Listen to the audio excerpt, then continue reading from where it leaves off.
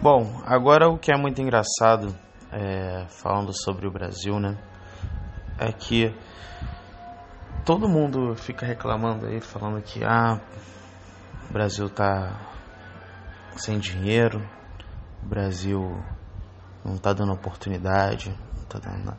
Mas eu acho assim, tem tanta coisa que está sendo utilizada, gastando, né, que eu peguei como exemplo o futebol, né.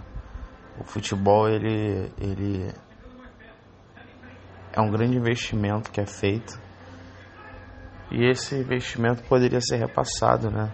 O Brasil não está numa crise ruim, para tudo, entendeu? Para tudo, para futebol, para alguns programas que são para distração, entendeu? Tira a distração de tudo, porque a gente acaba se enganando, né?